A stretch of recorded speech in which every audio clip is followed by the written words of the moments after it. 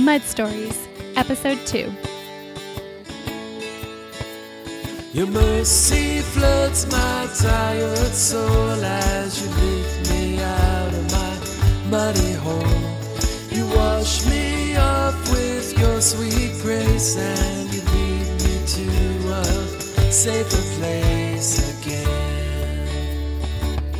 We are at a place and time in history, in society, in our culture, that this is not just a man's battle anymore. That women are hungry for attention and affection and comfort, and we often look to sex and relationships to medicate that emotional pain.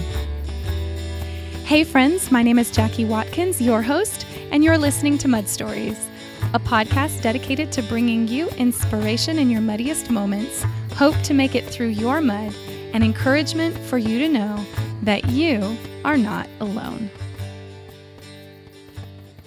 Well, welcome. Today I'm talking to Shannon Ethridge, and I can't be more excited to share this interview with you. Shannon is a million-copy best-selling author of the Every Woman's Battle series, one of the very first books of hers that I read. She's an international speaker and certified life coach with a master's degree in counseling and human relations, and she's also the author of over 20 books. And I must say, it just feels so right to me today to have Shannon here as my very first guest here at Mud Stories, because when I was deep in my mud and God was pulling me out, it was her words in her books that helped me so very much in my journey. And I don't know about you, but when I read a book, I just feel like I get to know the author so well, and I still have yet to get to meet Shannon in person. But 2 years ago, when I was at the Illume conference, Shannon was promoting her BLAST mentoring program, which stands for Building Leaders, Authors, Speakers, and Teachers. And at that conference, she held a Rafflecopter raffle to sponsor one Illume attendee to join the BLAST program. And can I just say, God is just so good and knows just what our hearts need, because in His kindness and sovereignty, I ended up winning that raffle. And for the past year, I have had the privilege of getting to know Shannon personally and have so benefited from her leadership and mentorship.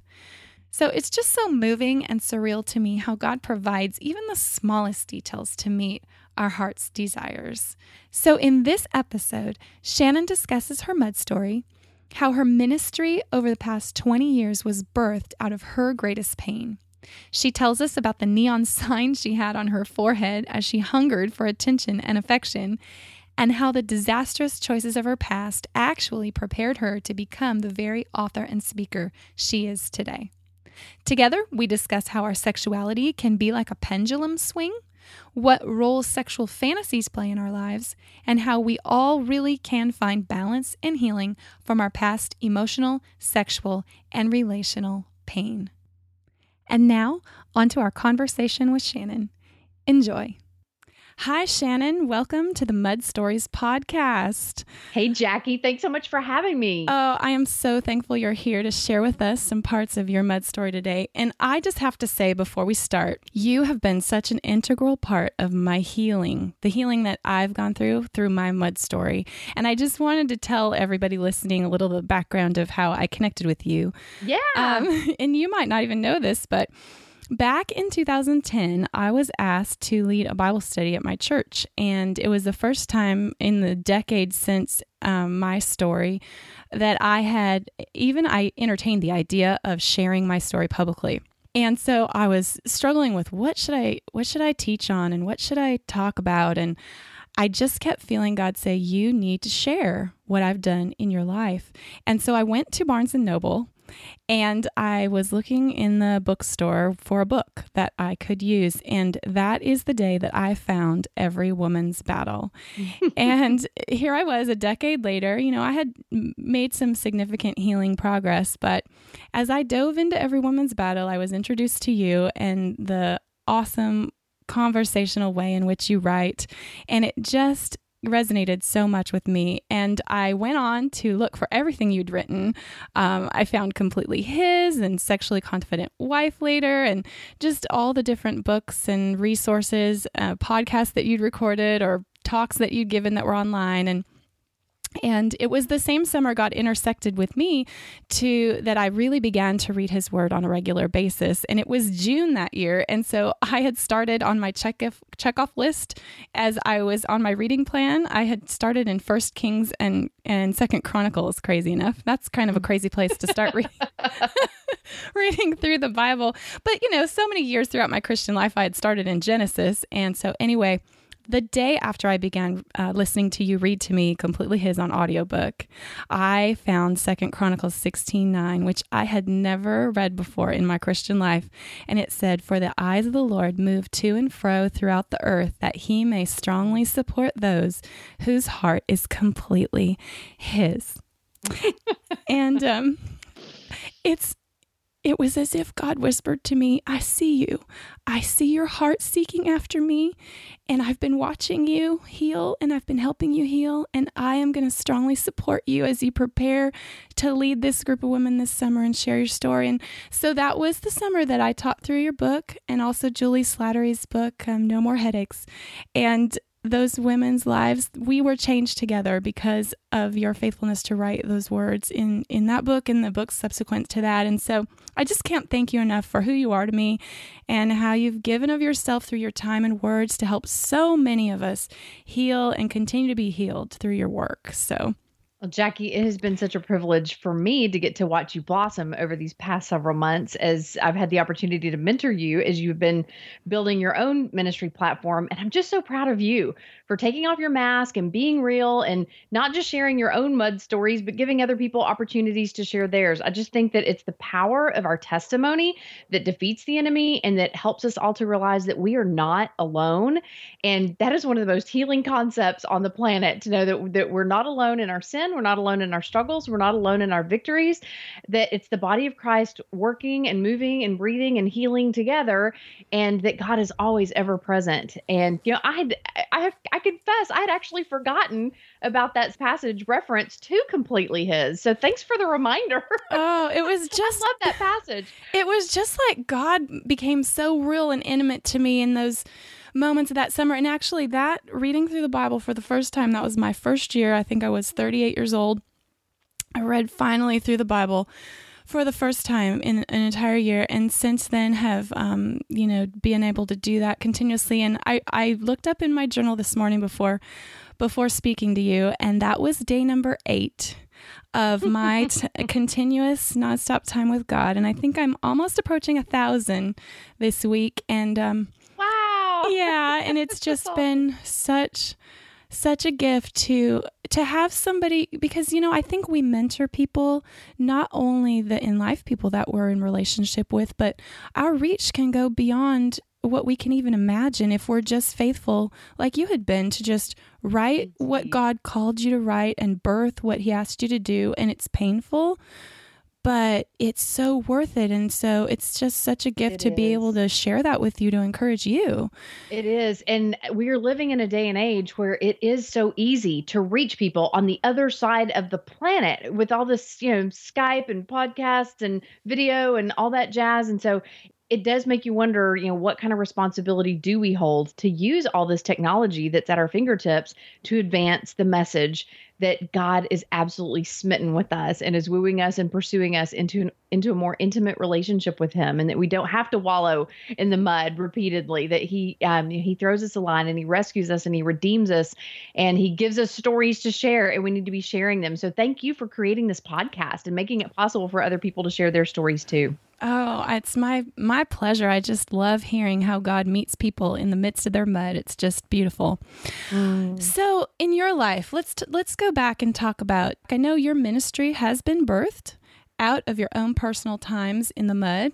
Mm-hmm. And so take us back. And I'm so glad you understand that. I do. And I think a lot of people listening will understand for sure. Yeah.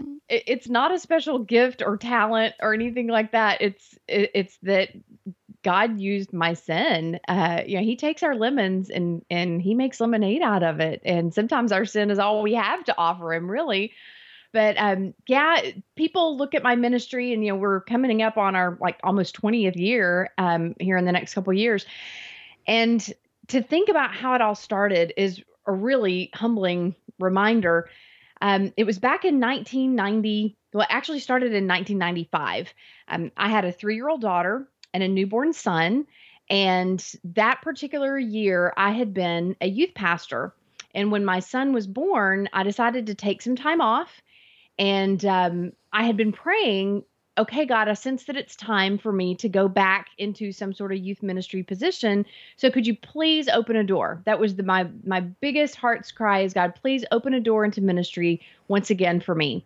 And my best friend, Lisa, approached me during that season and said, hey, since you're not working right now, do you want to come and do Bible study fellowship with me? And I asked her, I said, well, what are you studying? And she said, well, it's the book of John this year.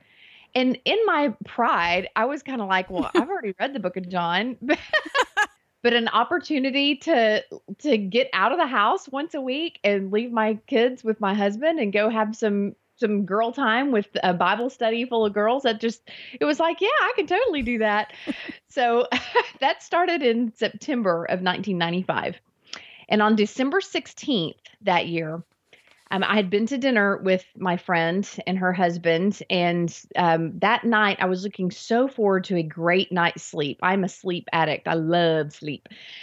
And on this particular night, I woke up at 2 a.m, wide awake, could not figure out why I couldn't go back to sleep. And I had this thought of, I have been really busy lately during the holidays. And I asked God, did you wake me up because you want to tell me something? And all of a sudden, a gentle rain shower started outside my bedroom window.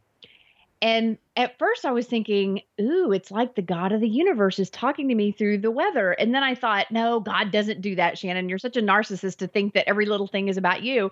But then it hit me how many times in the Bible that God does use a supernatural act of, weather to communicate to someone. And so I just kind of went with it. I was just kind of laying there thinking, okay, God, well, what do you want to tell me? And I had this thought that someone is about to die. And I thought, oh, well, it's probably my grandparents. And then I thought, no, God wouldn't wake me up to tell me something I've already been expecting for years. And then I thought, oh, what if it's one of my parents? And at the time, I had such a rocky relationship with my dad that I honestly thought, oh, well, that wouldn't even affect me. And God has done a major work in our relationship. And today it certainly would affect me. But at the time, that's what I thought, in all honesty. But then I thought, but what if it's my mom? And I was kind of thinking, my mom is my best friend and I don't know if I could handle that. But I kept getting this feeling that, no, it's someone even closer to home. And so I'm laying there and the rain gets really heavy and it starts thundering and lightning. And I'm looking at my husband thinking, how in the world are you sleeping through this storm? And my thought was, oh God, please don't let it be Greg, because my biggest fear is that if something happened to Greg, I would no longer have someone lying in my bed every night to hold me accountable from returning back to the sexual sin that I was so entrenched in as a teenager. That I knew that a dog would return to its vomit, or a fool would return to its folly like a dog returns to its vomit. And so I was just begging God, please don't let it be Greg. But then all of a sudden, my thoughts turned down the hall to my 3-year-old daughter and my newborn son. And I was just hyperventilating and going, please, God, please don't let it be one of them. And I had actually lost a sister when she was 8 years old. And I saw how it wrecked my parents and my family. And I was just begging God, please, please, please don't let that happen to us. And so after about 2 hours of wrestling and bawling and listening to all this thunder and lightning, all of a sudden, I just had this thought that, Shannon, you've had some huge tragedies happen in your life, and God has always given you the strength to handle it. And what makes you think this will be any different? And as soon as I embraced that notion, the rain completely stopped. There was no thunder, no lightning, only a bird chirping outside. And so I'm laying there at about 4:30 in the morning thinking, okay, this is totally weird. I couldn't go back to sleep. I got up and ate a bowl of cereal. I finally drifted off to sleep probably about 5:30 and the alarm went off at 6. And so I got up with my husband and I told him the entire experience. And I said, do you think that I was dreaming? And he said, do you think you were dreaming? And so I went to the kitchen and I saw the cereal bowl and spoon in the sink and I knew that I had not been dreaming. And so the following Monday night at Bible Study Fellowship, I told my best friend Lisa about the whole experience. And I told her, I said, I'm not telling you this so that you'll think that I'm special, that God wakes me up in the middle of the night to talk to me. I'm telling you this so that you'll remind me that God will give me the strength to handle it when whoever that's going to die dies. I didn't say if, I said when, because I knew in my deep in my gut, I just knew it. And so 2 months passed by. And Jackie, if you can imagine the panic I felt each and every day, just saying goodbye to my husband as he leaves for work. I'm just like making this big production and here, honey, here's your lunch. And just know that if I don't see you this afternoon, if you don't make it home, I love you. And you've been a great husband. And he's like, Shannon, get a grip. I'm not going to die today. You were in this heightened phase of anxiety. Yeah. Oh, yeah. Yes. And with my children, I actually took them out of Mother's Day out, thinking that if I can just keep them in my sight, I can keep anything bad from happening to them. And I wore myself out for 2 months. And then on February 13th of 1996, I went to Bible study fellowship that night. And instead of sitting up front with my girlfriends, I slithered into the back pew. And I was so fragile. And I just said, God, I don't know who it is that has to die, but I think I can take the death easier than I could take the limbo. And so whoever it is, just take him. If it's my husband, then take him. If it's my daughter, then take her. If it's my son, then take him. And I was just sobbing in that back pew. And then all of a sudden, the lecture leader had us open up our Bibles to John 12:24, which says, unless a kernel of wheat falls to the ground and dies, it remains a single seed. But if it dies, it reproduces an entire field of wheat. Yes. And I got so mad. I sat through the rest of the lecture, but I didn't hear a word she said. As soon as they dismissed us, I stormed through the parking lot and I was yelling at God at the top of my lungs. Because you finally figured out who needed to die. Exactly. Yes. It was like a thunderbolt that came through the stained glass window of that church. And God said, it's you, Shannon. It's you that has to die. And I stormed that parking lot screaming, I don't know what kind of game you're playing here, God, but, I wanted to marry this guy, this guy, and this guy. And I sensed you wanted me to marry Greg. No regrets, but I died to myself and I married the guy I thought you wanted me to. I wanted to remodel the house, but I sensed you wanted us to give more money to the church building campaign. So I died to myself and I gave you my finances. I wanted to become a doctor and wait 10 years to have kids, but no, I got pregnant. And I sensed you wanted me to go into youth ministry. So I gave you my family planning. I gave you my vocation. That I don't know what else I could possibly have to die to, God. So you're going to have to be crystal clear with me. I love how we remind God about all the ways we've been so amazing. Yeah, And exactly. And- Don't you get how great I am, God? right. Like, have you forgotten? Did you not see? Yes. And so you can imagine that God was probably sitting up in heaven with his arms folded and a big Cheshire cat grin on his face going, crystal clear? Okay, I can do that. I could do that. Yep. So the very next day, which was February 14th, Valentine's Day, I am on my way to a lunch appointment that I have scheduled with my aerobics instructor. And how this happened is I was on my way out of aerobics class the week before, and he was showing someone some pictures. And nosy me looks over their shoulder to see what they're looking at.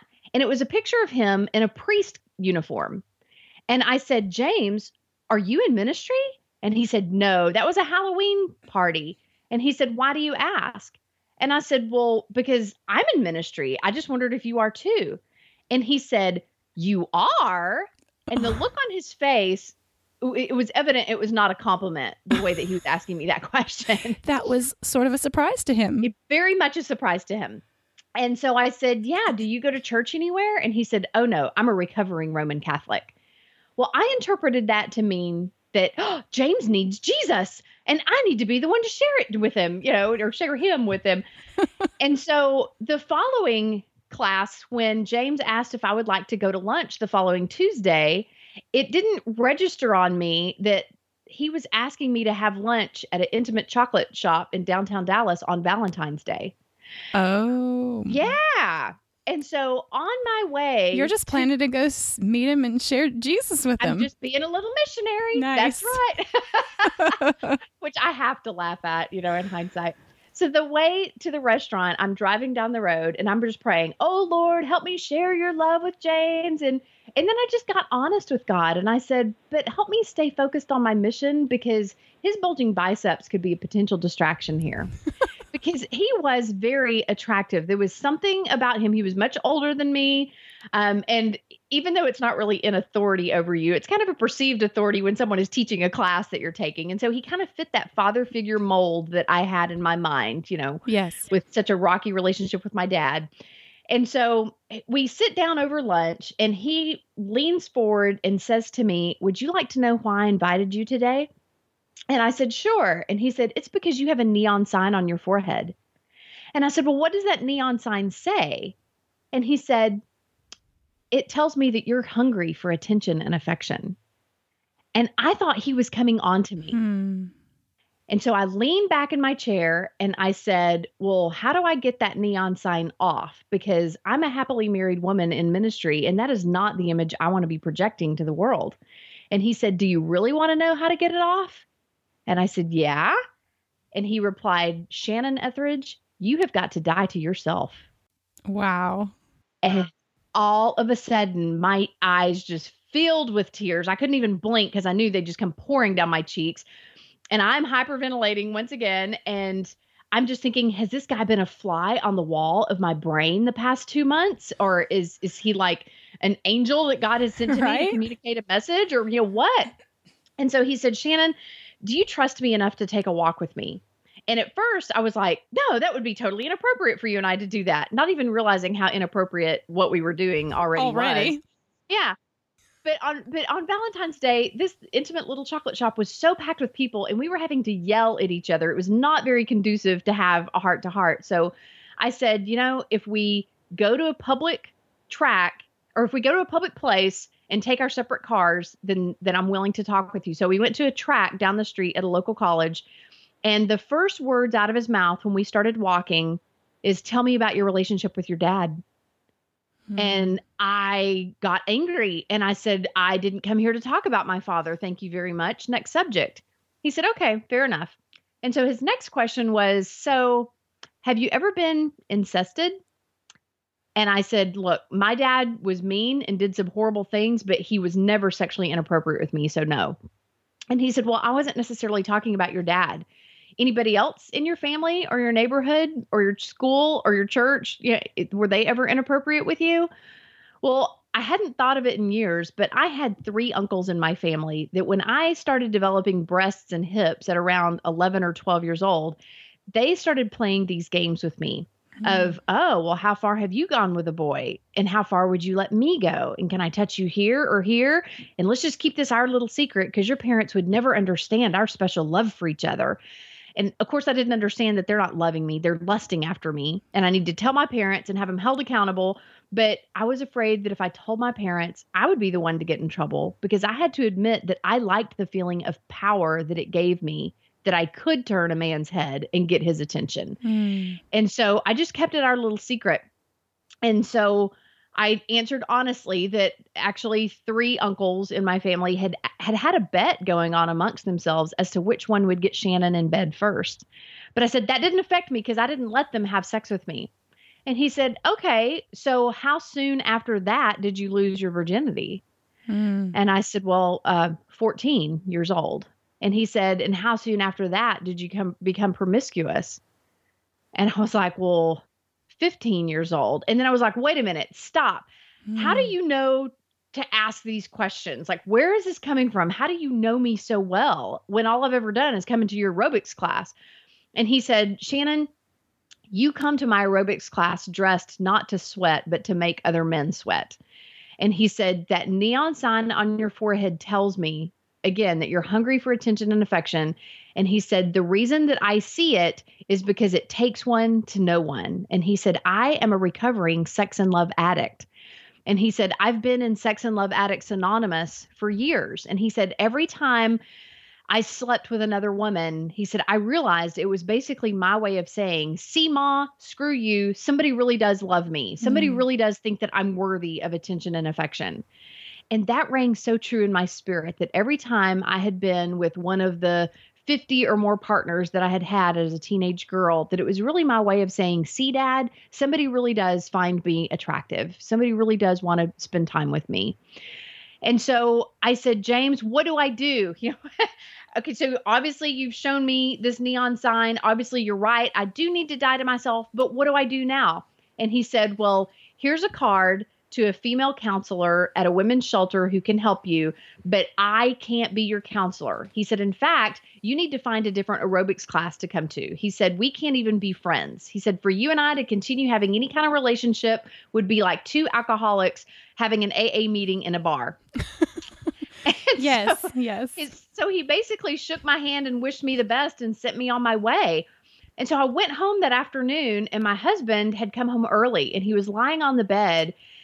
And I sat down next to him and I told him every single word that I could remember of the conversation.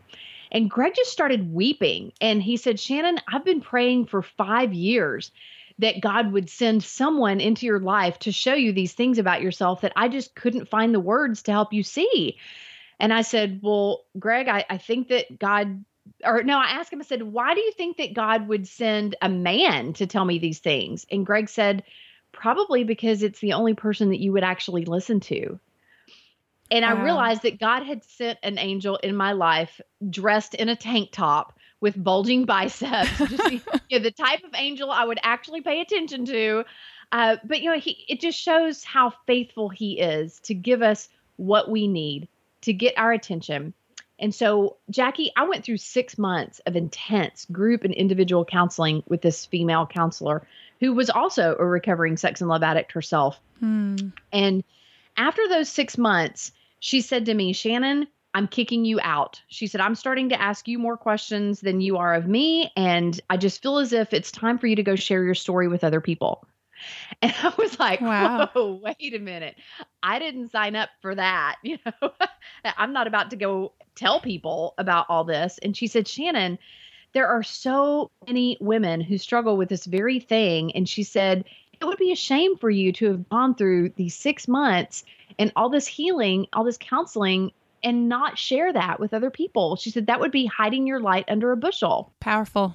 Yeah. The more I thought about it, the more I realized, what have I got to lose? Like, it's not like people are going to go run tell my husband. He already knew everything. And I had been praying that God would open up a door in youth ministry. And so I actually started speaking to youth groups on saving sex until marriage. And at first I thought, I'm not the person to share that message. I'd be the biggest hypocrite on the planet. But I sensed that God was saying, Shannon, you know both sides of the fence, that you with your promiscuous background, but I had married a 26-year-old virgin who was such a sexually healthy person. And I just thought, yeah, I do want to help people learn from my mistakes and be inspired by my husband's story. And so that's how Shannon Ethridge Ministries started, is I just was speaking to high school students, speaking to college students. But over the past 20 years, I've grown with my audience. And so now I speak more to adult women and married couples, and it's blossomed into, at most recent count, it's 22 books. It's 20 nonfiction books and 2 fiction books, all on the topic of either healthy sexuality or healthy spirituality. It started with the Every Woman's Battle series, and I don't have time to get into that story, but it was a total divine encounter for me to connect with Stephen Arterburn through a literary agent, Stephen being the one who created the Every Man's Battle series along with Fred Stoker. And it had already hit the bestseller list. And so I had the opportunity to create the female corollary series to an existing best-selling series. Yes. And didn't you write about that story? I think we can read about that in something that you've written. Yes. You wrote about that story. In Completely His, the last chapters. Yeah. I love Completely His. Thank you. Yes. So yeah, for me to publish my first book at 35 years old, and for it to hit the bestseller list within the first week of its release, that was such a surreal experience, but such confirmation that my counselor was right. I needed to share this story. There were lots of women out there who were broken and hungry and confused and desperate and in need of that kind of guidance. And then I got a call the week of my 40th birthday, 5 years later, from my publisher saying, we have a birthday present for you. And I said, well, what is it? And they said, well, over the past 5 years, with the Every Woman's Battle series, and then I had the Completely His series with the main book and the 5 or the 4 devotionals in that series, it's a 5-book series, they said, you have now sold over 1 million copies worldwide in 25 different languages. Wow. And I was just sitting there flabbergasted that God would give just, a simple girl from Greenville, Texas, who looked for love in all the wrong places and who decided just to put herself out there and see if anybody else needed some ministry and encouragement in that regard. I just couldn't believe that God would use me as a mouthpiece to reach that many women in that many countries all across the world. And so it's just been, again, such a experience. But what it tells me is that we are at a place and time in history, in society, in our culture, that this is not just a man's battle anymore, that women are hungry for attention and affection and comfort. And we often look to sex and relationships to medicate that emotional pain. And don't you think that your brokenness, your counselor recommended that you tell your story. That is a frightening thing for people to tell their stories.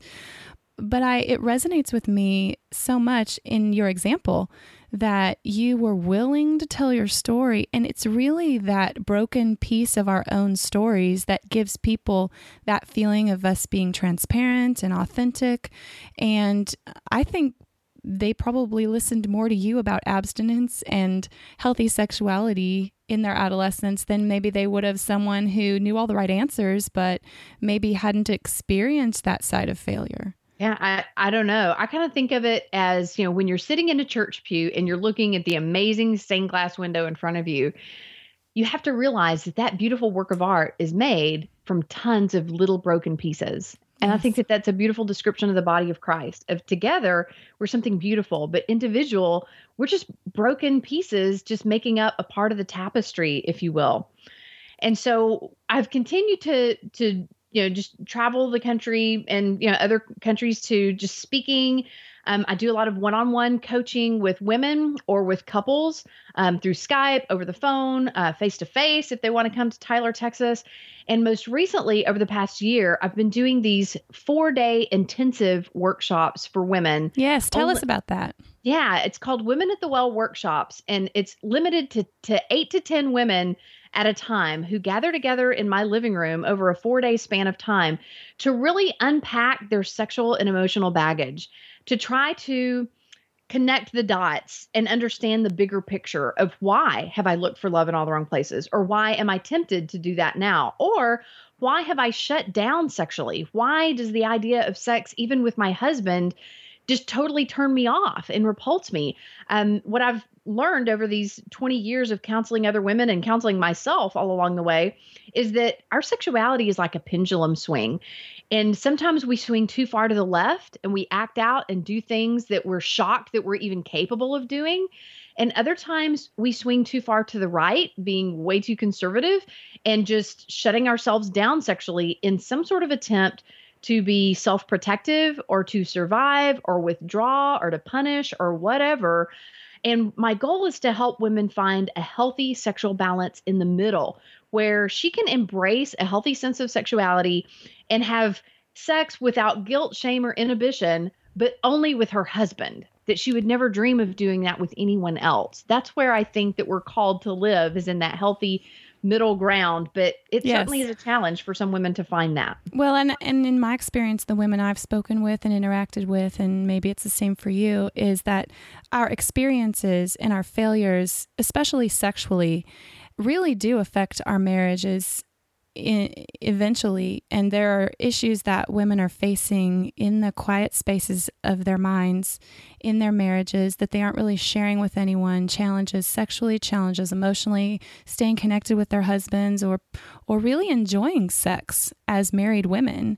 And it's often some of these issues, you talked about the pendulum, that pendulum swing to the left. Sometimes those issues need to be really surfaced and dealt with, and before we can enjoy not living in the pendulum right that we've swung over to. Exactly. It's when we sweep all that stuff under the rug that we create a big hump that we trip over. Yes. and again, act out either, with another person, or we shut down by not even being intimate with the person we're supposed to be intimate with. Right. Women experience it all the time. And that's what I loved about your book, The Fantasy Fallacy, because even in a healthy marriage, there are thoughts and ideas in our minds that we don't verbalize or speak to anyone or hardly even understand ourselves. And yet that book helped show us it's not wrong to have a fantasy, but it's important to understand what's underneath and behind those fantasies so that we can unearth them and deal with them and let them help us heal instead of be hidden in shame and guilt in an ongoing wedge in our marriages. Right. We have to realize that sexual fantasies are really just the brain's way of trying to heal itself from past emotional trauma. And so the interesting thing is that if you were honest and just kind of created a map of where your sexual fantasies generally take you in your own mind, whether you've actually acted out in that way or not is beside the point. But where does your brain go in order to get yourself aroused and to cross the finish line or trip the trigger, if you will, to experience orgasm? And I guarantee you that if you look at those thoughts and then you look at the traumatic things that have happened in your life, the losses, the divorces, the emotional disconnection from a mother or from a father, or the loss of a sibling, or whatever, that you'll see that they're kind of mirror images of each other. And so our brain creates these stories to medicate the emotional pain of our past. And so it's actually quite fascinating. We have to realize that there's very deep psychological needs that drive our sexual fantasies, but we also have to realize that this is simply the brain playing tricks on us or opening up pathways for pleasure, because the brain can't experience pleasure and pain simultaneously. So it compartmentalizes the pain long enough to experience pleasure. But your sexual fantasies are not a roadmap to future fulfillment. They're a roadmap of your rocky past. Right. And so if you are trying to find someone to act out this particular fantasy with, or you are just going to make a train wreck of your life and your marriage if you are not very, very careful. Yes, yes. Before I wanted to talk about some specific benefits of each of the different books, because your books speak to different things. I mean, they have an underlying theme that runs throughout them: sexuality in our marriages and healthy sexuality, as well as intimacy with God. But speak to the Women at the Well workshops. What have you found is the benefit of actually meeting in person, face to face, for an intense 4-day time together with other women? Talk to us about, I mean, books and reading books and book clubs can help us, but how can that really move? Because I get emails from many women who have read my story, and they've been through some really tragic, traumatic things, and the healing process takes so much time. And I want you to speak to that. How in person? What's the difference? Yes, well, definitely a book it's huge, especially if you actually read it cover to cover and absorb everything the author is saying. But sometimes you really need to verbally process what you've experienced in your life with a safe other person. And so many people feel as if they don't have a safe person in their lives. Like just this morning, I got an email from a woman who said, I'm a pastor's wife. I can't talk to my husband about these thoughts and feelings I'm having about another man. And there's no one in my church that I could entrust that information to. She said, I feel as if you're the only one on the planet I can share that with. But I've heard that too. The reality is we're not. There's not that Jackie and Shannon aren't really special and unique, but the reality is there are lots of women on the planet who are seeking that kind of intimacy and that kind of safety and security in their own lives. And so sometimes it just helps to get together anonymously with a group of women where they know nothing more about you than your first name. And if you don't want to share anything more than that about where you live or who you're married to or anything like that, then it's not an expectation. But the reality is that we're wounded in relationship. Therefore, we're most likely healed in relationship. But sometimes it's different relationships, and that's okay. And also there's a vulnerability level that you can have when they are a stranger. But I think what will happen in my experience, when you meet face to face, number one, there is exponentially fast progress that can be made because of the cumulative packed hours just spent together. Yes. I say that these 4 days are the equivalent of 6 months of individual counseling. I went through 2 solid weeks of counseling when I was in the midst of my mud. And I will say it was 6 hours a day for 10 days in a row. And what I learned to unpack from my, childhood and my just ways of learning and how I had learned to perform to get love, and just so much of it I was able to unpack because of the face-to-face quantity time. Because when you aren't interrupted at that 50-minute mark and the buzzer rings and you walk out of the counselor's office, you're like, but I was just getting going. You learn so much from other people's stories too. You go, hey, wait a minute. That's a familiar thought to me too. And I didn't even, that wasn't even on my radar to share. Right.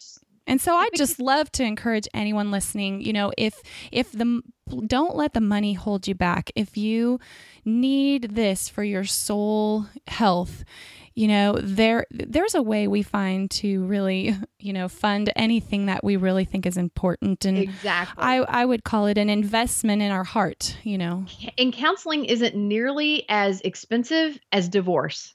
Absolutely. Or infidelity. And I, from experience, can speak to that. That's a whole nother episode of a mud story, I will say. Okay, well, our time is running to a close, and I want to be mindful of our time, but I do want you, if you can, just take us through a few of your nonfiction books with a little blurb of what they're about. If people are looking for resources and maybe are in the process of maybe dreaming of funding a trip to Texas to do a workshop with you in person. Certainly. What resources, and tell us what the benefit of each one is, and then take us into your newest books that you're venturing out into, the fiction end. Yes. Sure. The Every Woman's Battle series is really, they're books for all stages of life, married women, teenagers, raising young daughters, et cetera, et cetera. This is really for women who need to rein in their sexual energies and guard their hearts from extramarital temptations or from premarital temptations. The Completely His series is about not looking for love in all the wrong places, but finding love in the right place through embracing your role as the bride of Christ. And then my most recent books are The Passion Principles, about celebrating sexual freedom in marriage, and the one that you mentioned, The Fantasy Fallacy, about exposing the deeper meaning behind our sexual thoughts and fantasies. And then we do have two fiction books. One is called To Know You, and one is called Veil of Secrets. It releases in July. And so if you're not really a nonfiction reader, if you're more of a fiction reader, then that's why we've partnered together with a professional fiction writer to develop those stories, which also support our main missions of sexual integrity, sexual intimacy in marriage, and spiritual intimacy with Christ. But Jackie, I just want to briefly mention the book that has gotten the most response, but has also got me in the most hot water. It's called The Sexually Confident Wife, about connecting with your husband, mind, body, heart, and spirit. Yes. When that book first came out, there were 99% of the people shouting, hooray, hooray, finally, a Christian author is talking so openly and honestly and graphically about all things sexual. And it was a book actually written for the mainstream market, but people could tell by my sexual values that I was a Christian. But there was about 1% of the Christian population that freaked out that I was talking about varying positions and oral sex and sex toys and just everything under the sun. What's right, what's wrong. Yep. Right. That everything else that the world feels the freedom to talk about, I decided Christians should feel the freedom to talk about it too. Amen, sister. Yeah. Well, one of the groups that did not take too kindly to me boldly going where no Christian had gone before was a ministry that I had been working for 10 years, just part-time, just stepping on their campus and teaching a few classes. Well, I had started a mentorship program there for aspiring writers and speakers just that year that this book was released in 2008. Well, when they responded that, Shannon, if you're going to write about sexuality in marriage, and this is a college campus where none of these students are married, we feel as if it's time for our ministries to part ways because we're afraid that our teenagers and our single people will be tempted to read your books for married people. And I thought, really? Would that be the end of the world for them to prepare for a healthy marriage someday? Come on.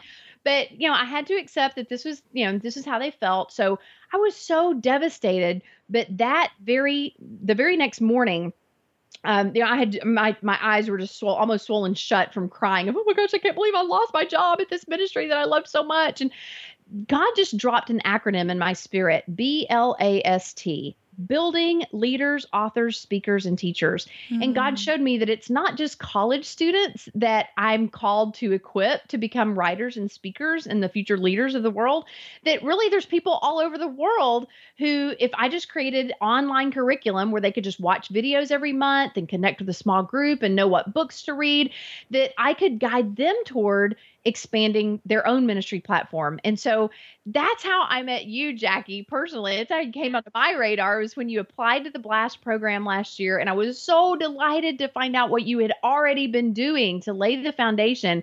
And I'm just so excited to get to be a part of you building on that foundation. But I do want to say that for those women or men who are listening to this podcast and who are thinking, I would love to turn my story into a ministry someday. I would really love to bless other people with the wisdom that God has imparted to me. I would hope that they would visit blastmentoring.com and consider joining us for one of our 1-year classes. They start quarterly. So we'll have one launching July 1st, October 1st, January 1st, or April 1st, but they can learn more at blastmentoring.com. And I love that. It's such a God story that I got to be involved in BLAST with you. And it has been just such a gift to be able to sit under your, experience and your wisdom. The videos that you've created are so helpful. You just unpack everything, and we build as if we were to build a house. Mm-hmm. And you teach us whether we want to, just share our story in person with the people that are around us, or if we would like to build something online, or if you've really created many resources that are so valuable for us to really learn from. And so I've just been so appreciative to have been involved in BLAST. Well, I'm just glad that you have been soaking up all that we've been pouring out, and you are just incredibly fertile soil, Jackie Watkins. I love sowing seeds into your life and ministry. And just thanks so much for having me on your show to just talk about the journey that God has had me on. And I don't think he's done yet. I'm only 46, and I shudder to think, okay, God, what else do I have to die to? But I'm willing. I know. I'm right behind you at 43, and I can't wait to see what God's going to do in the next 40 years of our lives. There's just so much ahead. And so thank you for taking the time. It was such a delight to talk to you, just a dream of mine to connect with you, and just from the foundation of what had been laid through your books and your resources, and then now to have been through BLAST and be connecting with you in person has just been just so beautiful how God's done that in my own life too. So thank you, Shannon. You bet. God bless your girlfriend and your listeners too. Okay. Bye-bye. Bye-bye. Well, that concludes this episode of Mud Stories. Thank you so much for listening. I know there are so many things you could be doing today, and yet you chose to be here with me listening to this podcast, and I just cannot be more grateful. Don't forget, you can find the show notes and all the links mentioned in this episode over at mudstories.com, or you can always go to JackieWatkins.com/episode 2. And over there, feel free to leave any comments, questions, or suggestions either in the comments section of the post or by sending me a voicemail or email message. And if you enjoyed this episode, I would be so grateful if you would head on over to iTunes and leave a rating or review, or even subscribe to the podcast, because it's my understanding that this will help make such a difference in others finding this podcast so they can be encouraged too. So today, no matter where we've been, what we're facing, or what lies ahead, may we find a grateful song to sing. Have a beautiful day. A never-ending marble fails to press upon my mind. I pull the shame that leaves me a little bit blind. I cannot see beyond the blame, and I never will find a way out. And then I feel you next to me. You lift my head to see. Your strong arm reaches to me. Your mercy floods my tired soul as you lift me out of my muddy hole. You wash me off with your sweet grace, and you lead me to a safer place again.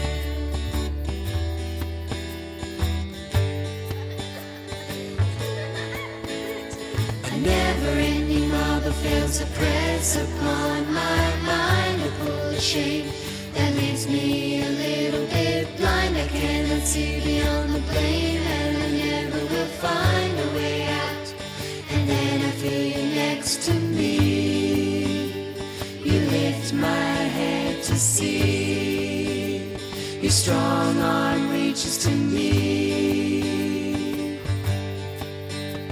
Your mercy floods my tired soul as you lift me out of my muddy hole. You wash me off with your sweet grace. grace and you lead me to a safer place. You overwhelm my broken thoughts and you mend my lost and damaged heart. I find myself where I belong in your safe embrace. There's a grateful song to sing, a grateful song to sing, a grateful song.